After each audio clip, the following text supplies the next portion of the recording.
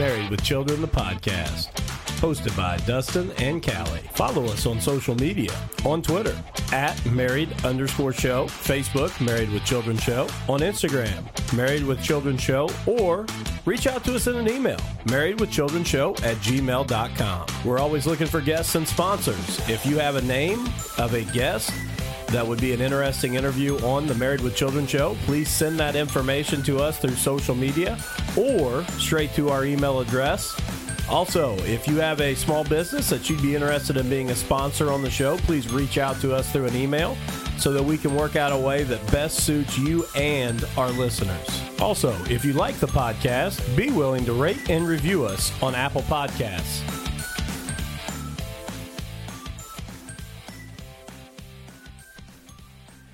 Welcome back to Married with Children, the podcast. Exciting episode tonight. Callie and I are joined by phone from one of Callie's former college friends and classmates. And he's got kind of an interesting hobby, I guess you should say. Yeah. Caleb and I went to Franklin College together. Both were math education majors and stuff. And so he had like every single class with me. So my husband would probably want to apologize that you had to hang out with me all the time during those 4 years. I wouldn't want to apologize. I wish I'd have known him and he could have forewarned me. It was a rough life. It was rough. Now, before we get into starting, I do want to bring up, just because it's kind of a funny story, Caleb. Caleb was the speaker at our, and Dustin, I don't even know if you know the story, but Caleb was the speaker at our graduation. You know where I'm going with this, right?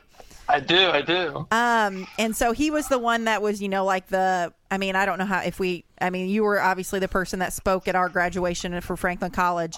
And obviously, like I said, he hung out with me quite a bit during classes and outside of classes, I guess, and everything. And do you remember what you said in your speech about me?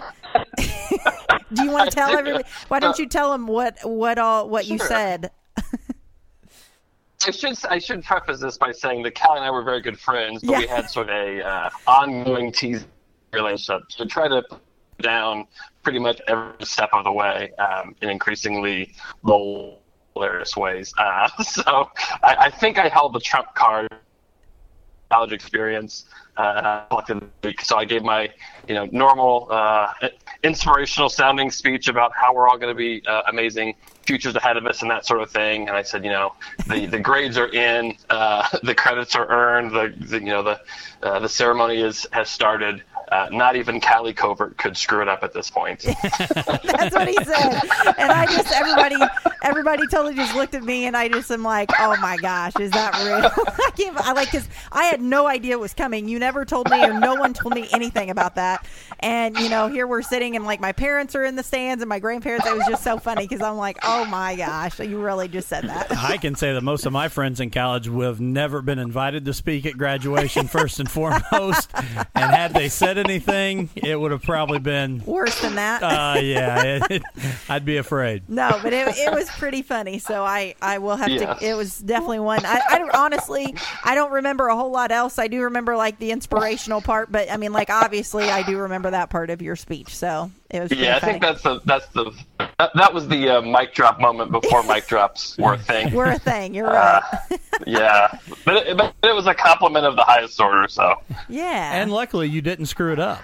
Yeah, you made it through. I did. That's right. I really did not screw it up at that point. So, no, but Caleb, I guess I should say, in addition to, being a math major and that kind of thing and stuff in college, he was really very popular, especially, like in the cafeteria and just kind of anywhere in general, I guess, that you were kind of walking around.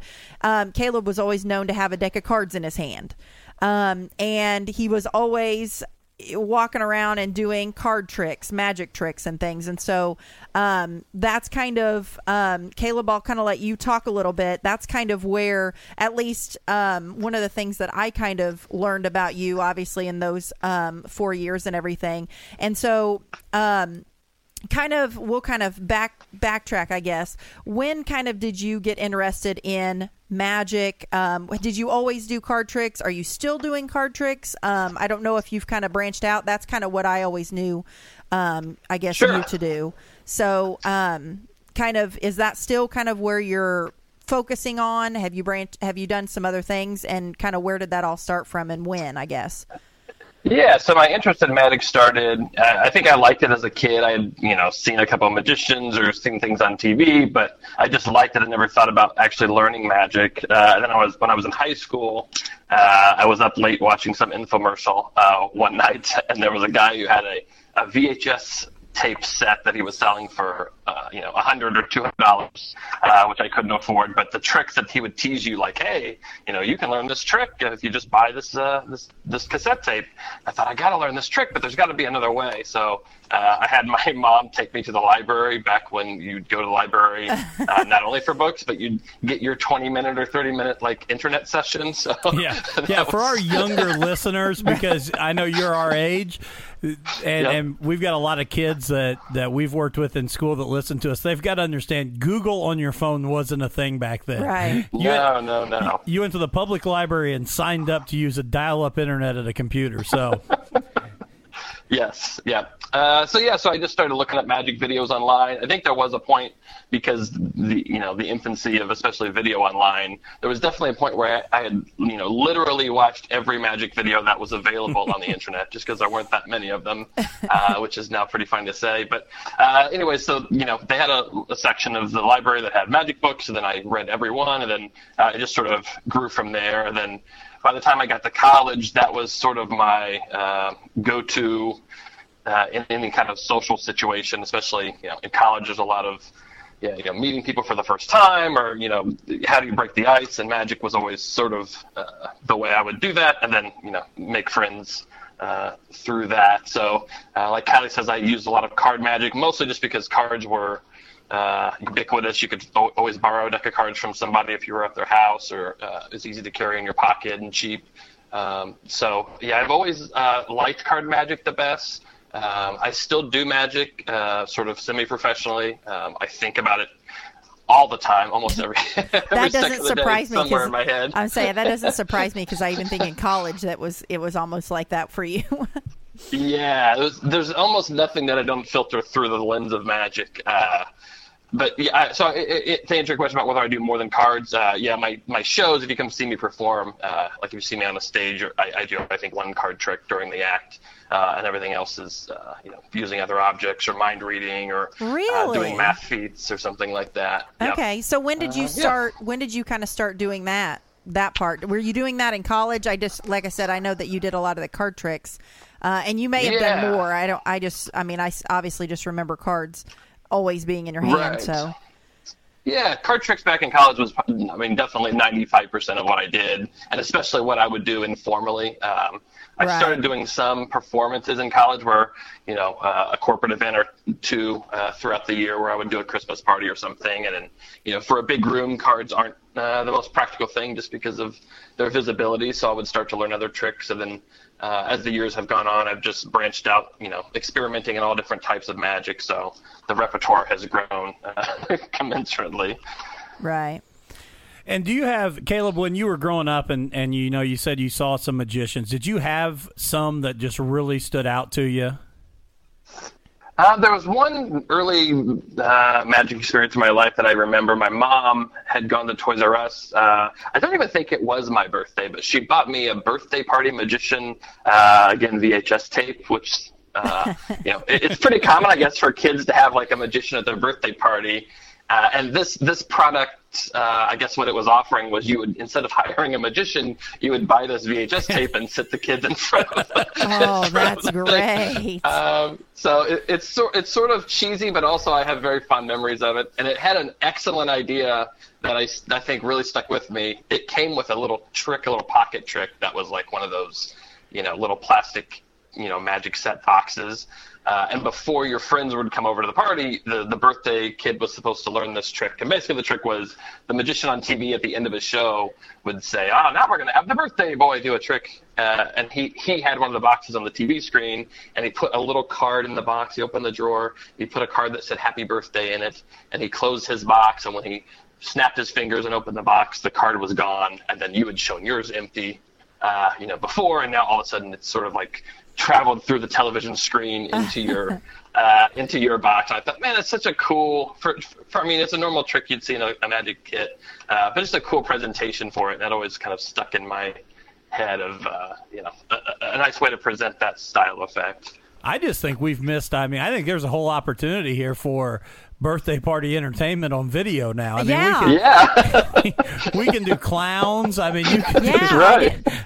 Heck, why not record bands doing a set? Yeah, you can just play it. I guess we could really just with YouTube and stuff now, we could just pull up YouTube and have find a decent length one or whatever. Yeah, we bought a bouncy castle. I have no idea why we did that. Yeah, That's right. Yeah. TV. Wow. No, that's really cool. And I think it's really cool, Caleb, that I think a lot of people probably would have thought you'd have went with like a cliche answer, and I don't even know if this is fair to say that's cliche, but a David Copperfield or some of those big name, acts. But I think it's really cool that a lot of, your connection to it comes from those little elements that built on it. So that's really cool.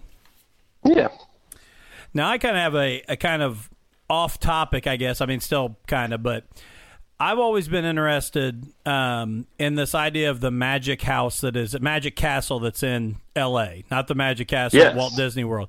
Do you have any connection to this? I know, and I'll just be honest, I'm a big Howard Stern listener, and Neil Patrick Harris used to come on all the time when he was the president of it and talk about it. And so what is that? Yeah, so it's a members-only club where I've never actually been myself. I've never been out that way. I've been invited to perform, but they say that's one of those. I've heard friends classify it as that's one of those gigs you have to save up for. Oh yeah. You're gonna travel to LA for a week and do shows, which would be a cool thing. And if you were local, I think it would be potentially profitable. But from the Midwest to travel all the way out there, I sort of have to have another reason, I think, to make it out. But anyways, it's a club. A lot of celebrities actually will go there, or you'll see it on television shows. Sometimes there'll be an episode filmed at the Magic Castle.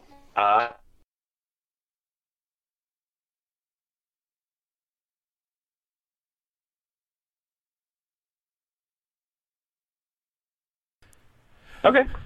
All right. After a little bit of technical difficulties there, Caleb, we were talking about the Magic Castle, and you had talked a little bit about you had been invited out there, and basically that it's kind of a celebrity hangout. So we got interrupted in the middle of that story. If you want to pick that back up. Yeah, it's basically just a private club in LA, and they have it's a members only, but you can also get guest passes if you know somebody or if you're out of town. And they have a restaurant and a bar that you can go in to see magicians performing. And they really have, a lot of really great magicians who do perform there. There's sort of a cool thing. One of the founders of sort of modern close-up magic is a guy that used to be known as the Professor, Di Vernon. And when he was, he unfortunately passed away now, but when he was alive, that was sort of like the mecca of magic because so much of the amazing magic improvements were coming from his mind. So there were people who literally moved out to LA just to be near the professor and to learn from him. So it's kind of cool to think about somebody having that much of an impact on an art form. That was certainly the case for the professor. Wow. And then, like I said, I know that Neil Patrick Harris had been the president. How do you get voted in as the president of it? Yeah, I'm not sure exactly the mechanics behind how the elections work and things like that. I would imagine the members have some sort of a voting process to bring people in. They also have awards that they'll give out. I think it's the Academy of Magical Arts, I think is what it's called, that he was the president of. So they also will award magicians, lecturer of the year, stage magician of the year, things of that nature. And you said you are a member. You just have never been out there? No, I'm not a member. I've never sort of applied for membership or been out there. A lot of my buddies, magic's sort of a small world, so That's one of my favorite things about it is it's pretty easy to meet your heroes in magic. So lots of my friends have been out there, and I always hear good things. One place I've been meaning to get out to just opened up last year. A couple of buddies of mine also started this. It's called the Chicago Magic Lounge in Chicago, so it's sort of a Midwest version. And they built it from the ground up, so it's like theater specifically built for the magic, and there's sort of Easter eggs in the building that you can find, and they have some top-notch magicians. So now we're sort of have a Midwest version. Oh, that's cool. And is that a members-only thing, too? I don't think that's members only. I think that's just something where you pay your admission. That's pretty cool. Again, I've been invited to perform. I like to get out there. I haven't made it out there yet. So when you talk about you said you're semi-professional, and I know that you're performing and things. Where are some places that you're performing right now? Yeah, so I typically have a few venues. I do magic, part-time. I toyed around a few years ago when I got out of teaching with potentially doing it full-time. I just don't think it's the lifestyle for me. I actually went around and met with a bunch of my friends around the country who were doing it full-time, and try to sort of informally interview them and sort of see what their life was like. And I think it's a cool life for certain people, but I'm sort of a homebody and like to be around the kids every night and that sort of thing. So I don't think I'd want to pursue it full time, just because I worry that I would turn something that's a passion of mine just into a job. So the types of shows that I take are only shows that I think I'm going to have a good time at. So I'll do charity events. Oftentimes pro bono, just so I think it'll be a fun time and the cause I believe in.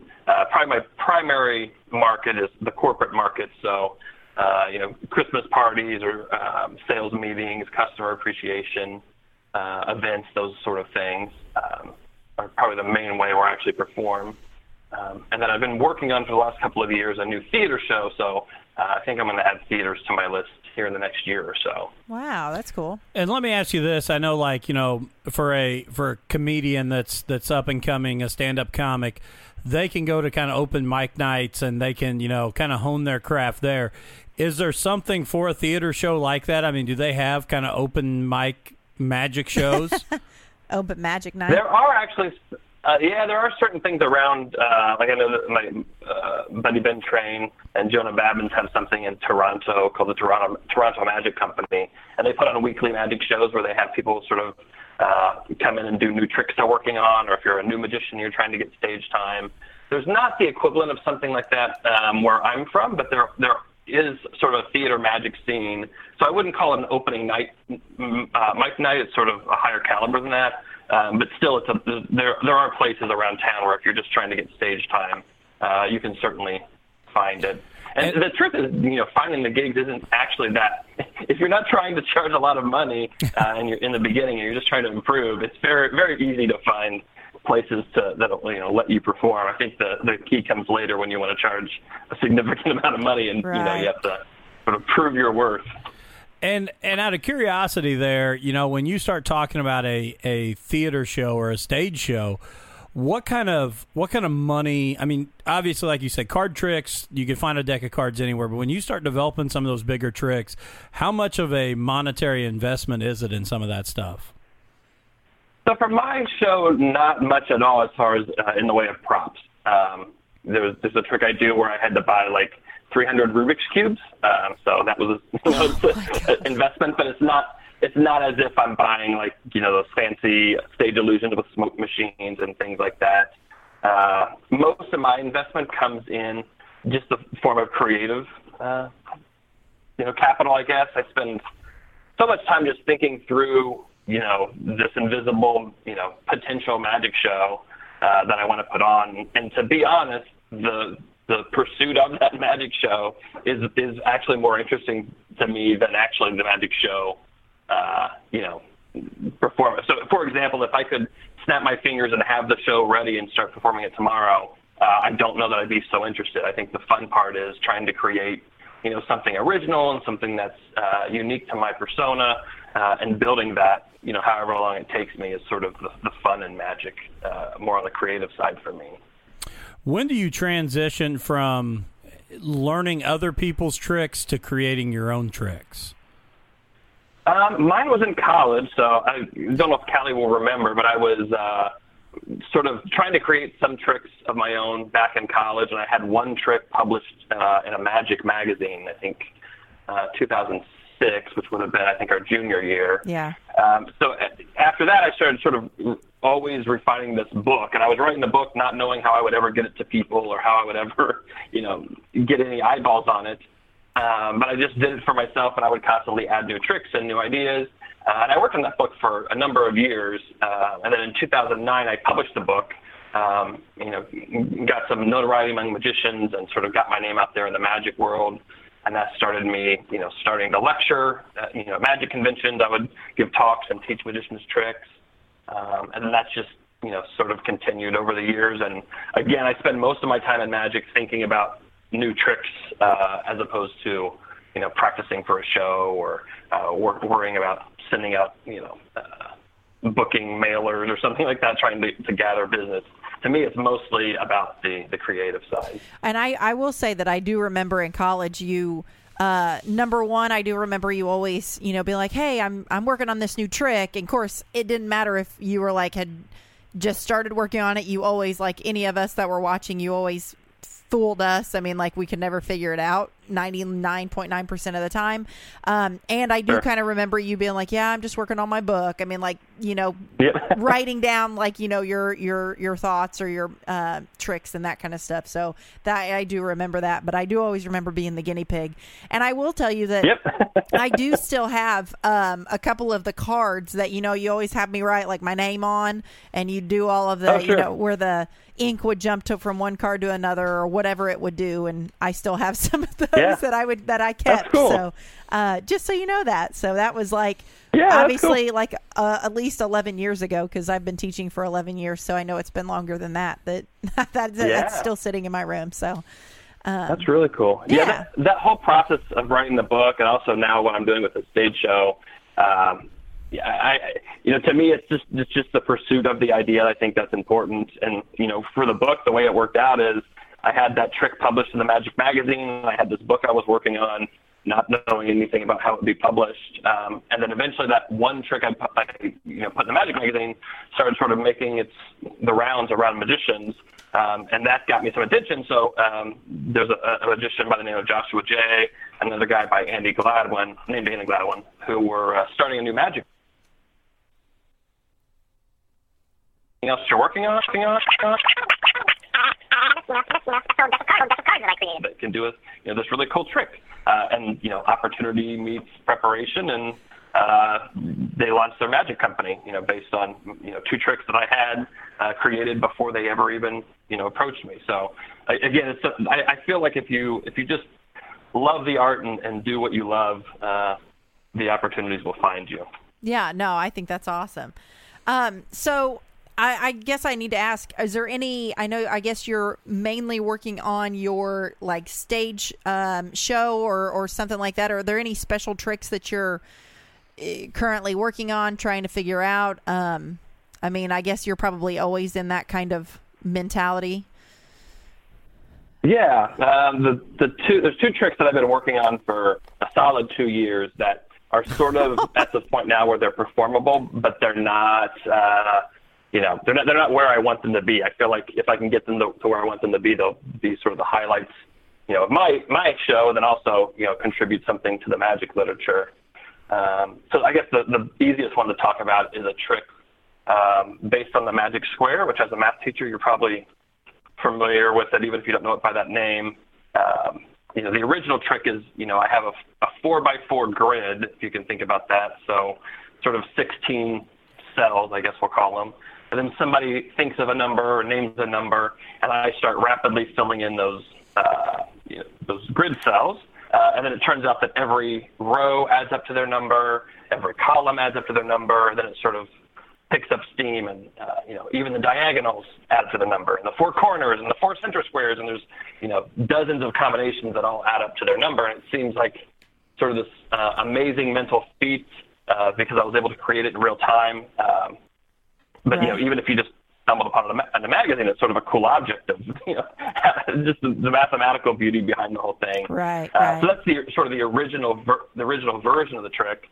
And for 2 years, I've been working with a mathematician, actually, who studies magic, but he doesn't perform magic. He's a retired professor from Purdue, and he wrote a math book on this magic square concept. So he's studied more about the magic square, the mathematics behind it, than probably anybody else ever has in the world. And we've been collaborating on sort of the ultimate version of what this magic square should be. So it's the thing that we've added that sort of takes it to the next level is Gotcha. In the course of the trick, two numbers are named, and what the cool thing is after you make you do the original trick and you show all the combinations, when you turn over that magic square, just by the way I've written the numbers, like a 6, if you turn that upside down, becomes a 9. A 1 upside down is still a 1. So certain numbers are sort of reversible. So basically in the context of the trick, we get a second number named, and when you reverse that magic square and turn it upside down, it sort of morphs in front of the audience's eyes. A 16 becomes a 91 and so forth. And now we have a new magic square without writing anything else down, and the math still all works out in all the different combinations. That's awesome. It's a complicated trick, but it's sort of cool. Again, that's why you've been working on it for a couple of years, I guess. and I would follow up with Caleb.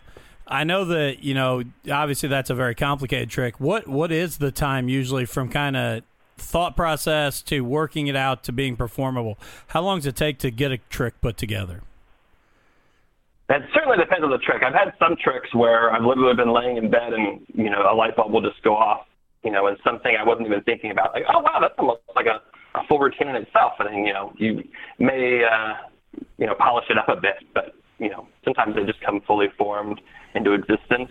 But, for this trick, it's been a constant battle. And because I recognize that it's a very complicated trick from the audience's perspective. A lot of it, sort of relies on my teaching background of, how can I communicate these, fairly complicated ideas to an audience and engage them, both efficiently from a time perspective and also from a cognitive perspective to make sure they can follow along with everything. So Lots of times the ideas here are just like, okay, do I have everybody take their calculators out before the trick starts? Or do I wait until this moment later? Oh, that's about 10 seconds of dead time. Let's get the calculators out then to cover the dead time, and just trying to piece together every single detail where a lot of the work comes from. And I think what you just said is a really cool thing that, and I know you're still kind of in the education world with what you do in your career, but there may be something there too for you talking about making books and stuff. As a high school principal, some of those classroom management and things that you're talking about could be a really cool, classroom kind of teaching structure built out of what you do with a magic trick. Oh yeah, that's a good idea. Yeah, I mean, just with knowing that dead time and that kind of stuff, keeping that in mind, because obviously, with middle school and high schoolers that, you were teaching, if you have 2 or 3 minutes of dead time, it's boring or something, whatever. And I mean, you can kind of transition that into the magic world to where it's like you don't want those even 2 or 3 minutes. You want to kind of keep things rolling. Well, you want to keep people engaged. Yeah, you want to keep them engaged. You're right. It's the same thing we fight every day in the classroom is keeping people engaged. Yeah. Yep. So I've got a question. Is there any trick, I guess, that you have done when you were performing for an audience that hasn't worked out the way that it should have? Have you had a trick go wrong? How do you bounce back from that? Like, what do you? I guess I should ask too. Is it been a trick that the audience notices that it doesn't work out, or is it one that it didn't? You just know, you know what I mean? Like it's one that didn't work out the way you wanted it to, but it's still, from the audience perspective, I wouldn't notice. Sure. Yeah, there's been examples of both. So I think certain things, especially if it's a card trick, I have so many card magic, tricks in my head and moves in my head and, ideas that I can usually sort of work my way out. So if I find the wrong card, I have other ways of, oh, wow, yeah, that couldn't be your card. Your card was in my pocket. Now the card appears in my pocket. I can see that. Yeah. It's like, oh, that was theatrical. He just meant to mess up. The other side of that same coin, though, is magicians sometimes we build in we call it like the magician in trouble plot. So a lot of times, part of the trick is that you find the wrong card and they think, oh, the trick went wrong, and then something magical happens to sort of correct the situation. But I have been in that situation, especially with friends, where a trick has just gone horribly wrong, and I'm, totally hosed, but they still think I'm doing it. So, not in a professional situation, but for friends, I say, no, it didn't work. And they're like, all right, well, what happens next? I'm like, it didn't work. And it's just this awkward. They're waiting for you to pull out the next part. But wait. That's right. Awesome. Now, is the toughest thing to perform in front of other magicians and with their critical eyes, that they may know some of the things that you're doing? Not for me. That's my, some magicians are my favorite audience because they know, a lot of, material already. So they sort of have a background in magic. And then my second, sort of related to that, you don't have to be a magician to fall into that sort of category of my prime audience member. I like the engineers and the teachers and the people who are, analytical, because to me, the fun of the magic is, I want you to play along. If I tell you to hold out your hand, I want you to hold out your hand. And, you need to follow the instructions for the flow of the trick. But as far as, trying to figure out the trick, I've heard some magicians say, oh, don't try to figure it out. Just enjoy the magic. And, to me, it's like, well, that is the fun of the magic, is like, I'm bringing my full faculties to this, problem. Can you fool me? And then if you do that, that's the fun part. Like, if I just pretend I don't see the wire, it's not fun. Right. So yeah, as far as magicians go, they come loaded with these ideas. In certain ways, I can exploit those ideas. So there's certain tricks I have in my repertoire that fool magicians worse than they would fool laymen who don't know magic tricks, because, magicians, when they see certain things happen, they assume that certain other things must be true. And sometimes you can sort of turn that on its head and fool a magician without fooling the rest of the audience. Yeah. Now, you were on the Penn and Teller show, correct? Yep. And so, go ahead. Go ahead. What? Go ahead and tell us about it. Yeah. So that was another thing that came from a trick that I invented, in my dorm room, and I worked on for like 6 or 8 months. So Callie probably saw earlier versions of it.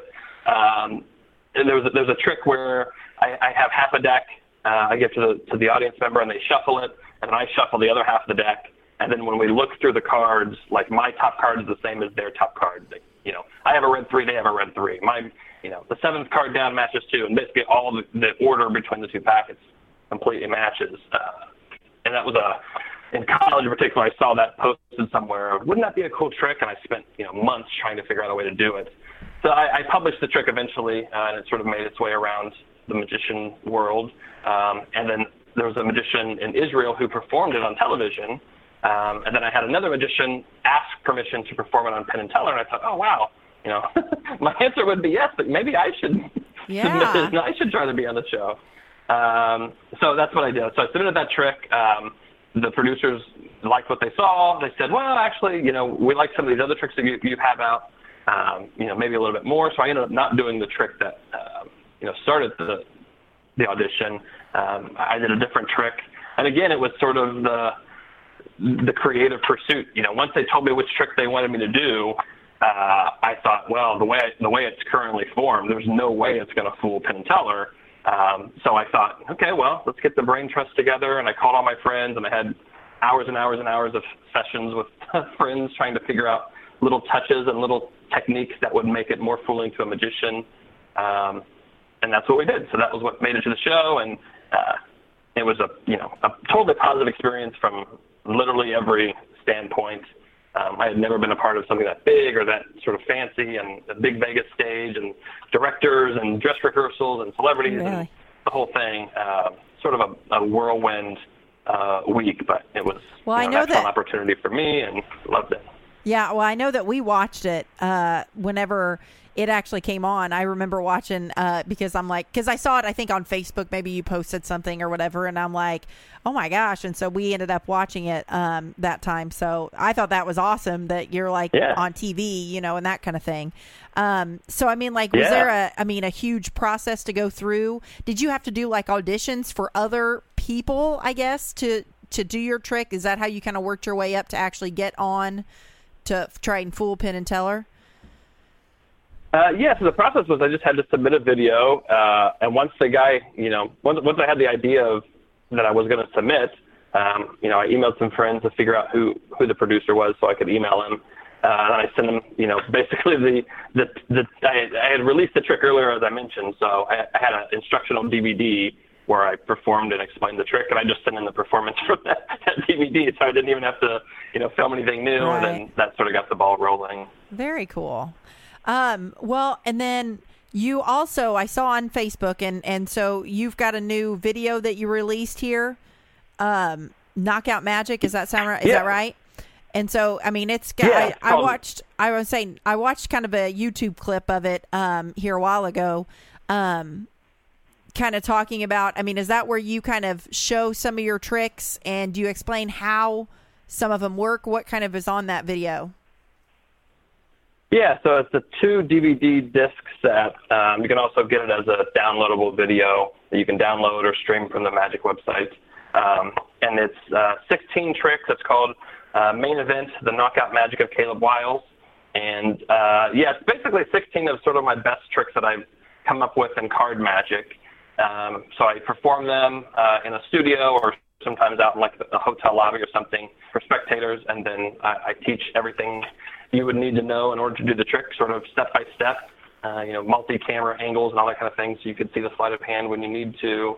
And I explain a little bit about creative process of how I came up with the tricks, et cetera. So it's sort of the best of my life's work so far in card magic. So it's got a lot of great reviews from magicians. I mentioned earlier it's sort of cool to meet your heroes in magic. So a lot of guys who I really respect have given me quotes and things like that. So so far it's been a success, and looking forward to more magicians learning the material. When you talk about some of those heroes, who are some of those heroes that people might know of? So most of them aren't people that you would know of, just because there's probably like 5 magicians that people know, like maybe David Copperfield, David Blaine, et cetera. But those magicians, there are exceptions, but a lot of times they have a team of magicians who sort of consult and come up with their tricks. And of course, they're a part of the creative process. But if you have 6 magicians working on your next TV special, it's bound to be better than if you're just trying to figure it out by yourself. So a lot of the guys who have consulted for David Blaine, who've been on television internationally, that sort of a thing, but they are definitely not household names for the most part. To kind of circle back to the Penn and Teller conversation, were those guys that you were that you really enjoyed, that the kind of show they had, their comedy and their magic? Yeah, Penn and Teller are a big inspiration. Penn in particular, just because of sort of his skeptical attitude, in just general life and politics and philosophy, has had a big impact on me. So I do enjoy the magic, but just Penn as a person, one of my heroes. He's definitely somebody who is constantly questioning everything, and that's what I think so cool about him. Yeah, for sure. And he does it in a respectful way. So if you disagree with him, he thinks most people are good people, and I tend to agree. If you find my wallet on the street, it doesn't matter color of your skin or ethnicity or sex or religion. Most people are going to give you the wallet back. I think that's a good thing. We get caught up in the politics a lot of times, but most people are good people. And I think he's a big proponent of that. Right. You've talked about books and stuff that you've done. Obviously, you've got a new DVD and things released. Have you got any others? I mean, do you have quite a few of your tricks in different books? I mean, are you working on another book? I guess you kind of just did a video here. Where are you at as far as releasing any of those? Yeah, so it's a constant, since 2009, I've just always had projects in the works. Sometimes this particular DVD I filmed over a year ago. It was a year in the making, to get it all set up. And then the tricks, one of the tricks on the demo that you'll see is actually a trick I remember showing you back in college. So it's just always trying to move the ideas a little bit forward. So, right. I've got trick decks of cards that are in the works, but I haven't figured out how we'll get them manufactured or who would produce them. I've got, books that are, somewhat written but not fleshed out. So, yeah, I always have projects in the works, and I don't worry about timetables or anything like that. I don't rely on it for my full-time income. So, to me, I just work on things when I'm inspired and then, don't when I'm not. Well, that's probably the best. I mean, like you said, that because sometimes if you would make it full time, I know you said you're not full time with it. That's when it does. I mean, you do have to put a timeline on it because you've got to have a paycheck or money coming in, and so then it does become a job, and that kind of where's the the love of magic for you, I would think. Hey, yeah, for sure. And Caleb, one question I've got for you, and I think I know what you're going to answer, and I'm interested to see. There was a time, probably 10, 15 years ago maybe, when several guys were kind of uncovering the secrets behind magic, how things happen. And I know there's a lot of that on YouTube where guys are, exposing the tricks. Does that bother you as a magician, or does that just inspire that drive to be better and, be more creative? Yeah, so it's a complicated question. I think, the masked magician is the one people refer to from, I don't know, the late 90s or 2000s that was sort of giving away these magic secrets. And, I'm definitely against it just because, again, it's, I guess, a complicated answer. But when people search for magic secrets, they're not hard to find. Like I said, I wanted to learn magic. I went to the library. I learned magic. One book led to another. There's magic shops. There's, you can learn all of my best tricks. That DVD I just put out costs $40, for 4 hours worth of instruction from, the decades I've spent practicing it. So the secrets are not hidden behind some magic, I have to figure out how to get there. They're ubiquitous. So with that in mind, I feel like, revealing secrets to people who aren't really even looking for them, which is what the masked magician was doing, it just doesn't sit right with me. But I don't think it was ultimately bad for magic. I think probably most magicians would say that the new trend of YouTube magicians exposing tricks is more troublesome.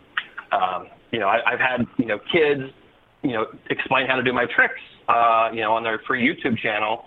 And again, I don't rely on it for my living, but other people do. But they'll often, not teach the trick completely right. Maybe they can't do one move, so they're teaching some other kid, presumably, how to do my trick, but they're not teaching it correctly. So I'd rather just give the kid my DVD so he can learn it, for free. But what's interesting is the kids don't, that I've encountered at least, they don't feel like they're stealing from you. They don't feel like it's a form of, idea theft or anything. They think, oh no, I love your magic. That's why I wanted to spread it to as many people as possible, because they just, they've grown up with a different paradigm, I think than we did, and certainly generations before us. So well, in a lot of ways, go ahead. It's all about those views. I mean, that's the, this generation is how many likes do you get? How many views do you get? How many, retweets do you get? And I think that's where they don't see that is, you've spent, again, like you just said, decades making this, work, and then they buy your DVD, learn your trick, and hey, I'm going to do this on YouTube because it'll get me more views. Yeah, but I guess the saving grace is, I feel like it's harder to be a magician now than it used to be. When I was coming up, I would buy one VHS tape and it would cost $30 or $40, and I would learn 6 tricks, and that was like the highlight of my month or 2 months, and I would make sure and I would master those 6 tricks. Now, with things coming out so freely and it's so inexpensive and so easy to get your hand on secrets, you end up knowing kind of how, 500 tricks work, but you can't actually perform, 6 tricks in front of an audience. So I think the people who learn the secrets and then don't actually, put the practice in, they end up fizzling out anyway, or they were never going to be magicians, in the performing sense. So I think the hard thing for a kid who's interested in magic today is to learn how to filter out, there's dozens of magic tricks released every week. and it's tough, to figure out which ones you should be spending your time and energy on.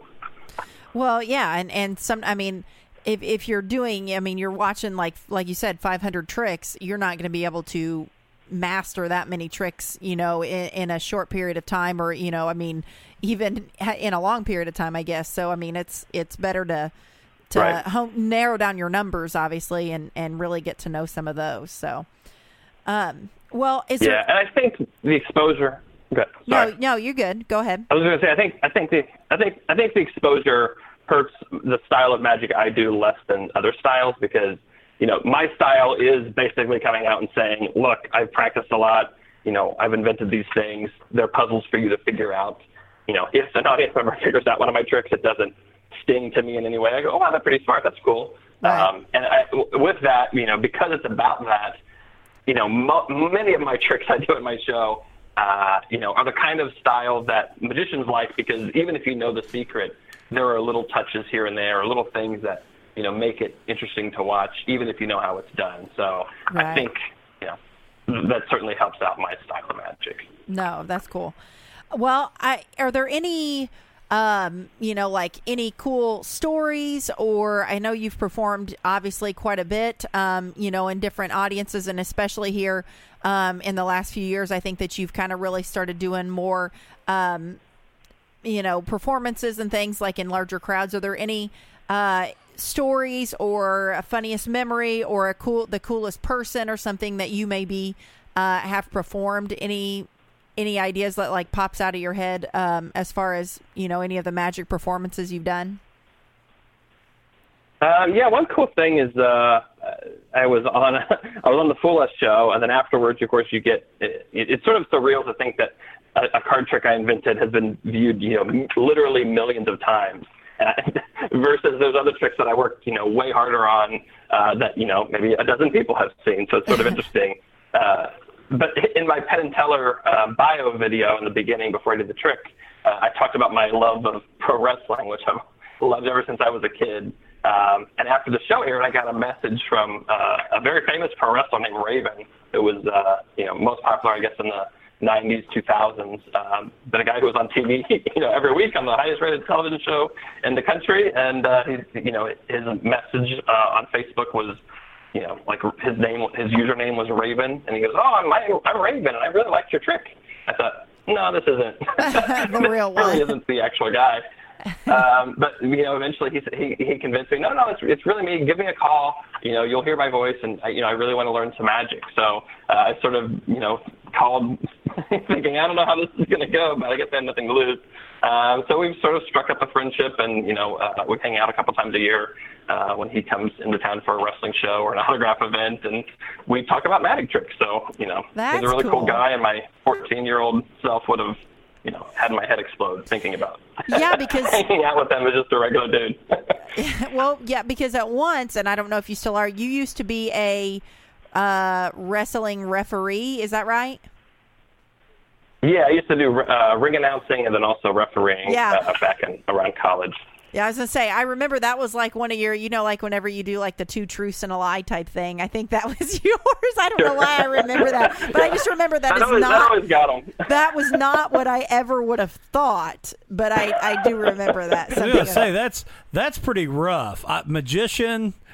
Mathematician. That's right. Wrestling referee / ring announcer. That's that right there is tough to go off of. Yeah, I think so. I think I'm a child who never grew up, I guess. So that's what, like, when you say your 14-year-old self was like so pumped or whatever, that I'm sure that is 100% true. Yeah, for sure. So kind of to wrap up or whatever here, what are you kind of hoping? I know you kind of talked a little bit about it. What are you kind of hoping for the future for magic? I mean, do you hope eventually ever to do this full time, or do you think it'll always kind of be, kind of on the side, performances? What are kind of your thoughts, future wise performances? Kind of what are your goals here for the next, 5 or 10 years? Yeah, I think from a magic perspective, I'm pretty much right where I want to be. I hope I can just continue on this track. I don't think I'd ever want to do it full time. You know, I have a great job that I enjoy, pays well, has a nice schedule. I work from home, so it's very flexible when I need it to be. I enjoy the people I work with, even though it's remotely. So I think I'll stick with that. And then, hopefully I just can contribute to the Magic literature. And, there's a lot of guys constantly working on trying to improve the art. Hopefully I can be one of the names on that list. And, it's cool when I go to a Magic convention. I've never, ever been recognized in the street ever in my life. But at a Magic convention, we all sort of know each other. So it's cool to all hang out in session and learn from each other. So I just hope I can continue to add to that world. Is that, and one of the last questions I'll ask you, Caleb, is I don't want to keep you all night, but is that what's more important to you, is kind of the respect of those other magicians and helping move the craft than being a David Blaine or a David Copperfield or, one of those? Is that ability to have the respect within the community and what you've brought to the art? Yeah, I mean, my two goals, I guess, is to earn the respect of the guys who I respect. So if I read somebody's book and I think, oh, that's amazing, it's cool to reach out to them on Facebook and they go, oh, yeah, I got your book too, I really like it. And then I also am always thinking of my, college self, of how much I enjoyed Magic. And, I'll meet people all the time at shows. There's always like one or two people at the end of the show who, either they have a kid who's really into Magic or they are really into Magic themselves. To them, it's like an amazing thing that, I've been able to do the shows they've just seen, and, they might know 2 or 3 tricks and they can see that I know a lot more. And, it's always fun to strike up a sort of relationship with them. And I have tons of people who email me every few months, and they're, basically laymen, but they're just learning Magic little by little. I think even contributing to their success is sort of a fun side project. Awesome. Now, I guess I should ask, do you have a website or something that you want to, like, if somebody wants to just kind of look it up and or a YouTube channel, I don't know, like, where do they get your videos? Yeah, promote yourself a little bit. To where these people we've obviously talked to you and everything, to where they can kind of maybe, look at some of your tricks and just kind of see what we're talking about here. Yeah, so the best thing to do is just to go to my website, which is just my name, so calebwiles.com. I'm very bad at promoting myself, so I'm not not great at putting out my social media and things. Welcome to friend me on Facebook, but I certainly use that more as sort of a personal thing. And again, the pursuit of the ideas is my big. I will have a show and I go, oh, well, I probably should promote this thing before it happens. So that's certainly the best place to sort of stay in contact. Okay, very cool. Well, Caleb, man, I really appreciate you coming on, and I'm going to ask that once we stop the recording here, you hang on for just a little bit longer, because we want to ask you a couple of questions off the air. But I hope that sometime we can work it out where maybe you're down around this way and we can get you on, because we have done some Facebook Live stuff along with the podcast, and I'd love to have you on. And if you've got a couple other magician buddies that would be willing to come on, I think it'd be a really cool thing to mix that with our Facebook Live feed and allow you guys to do some tricks, and let some people see that. So again, man, I appreciate it. Thank you so much. I know it's a Monday night and you got kids and you got a lot of other stuff, but I appreciate you taking the time out for our podcast. Yeah, thank you, Caleb. Yeah, anytime. Had a great time. Thank you.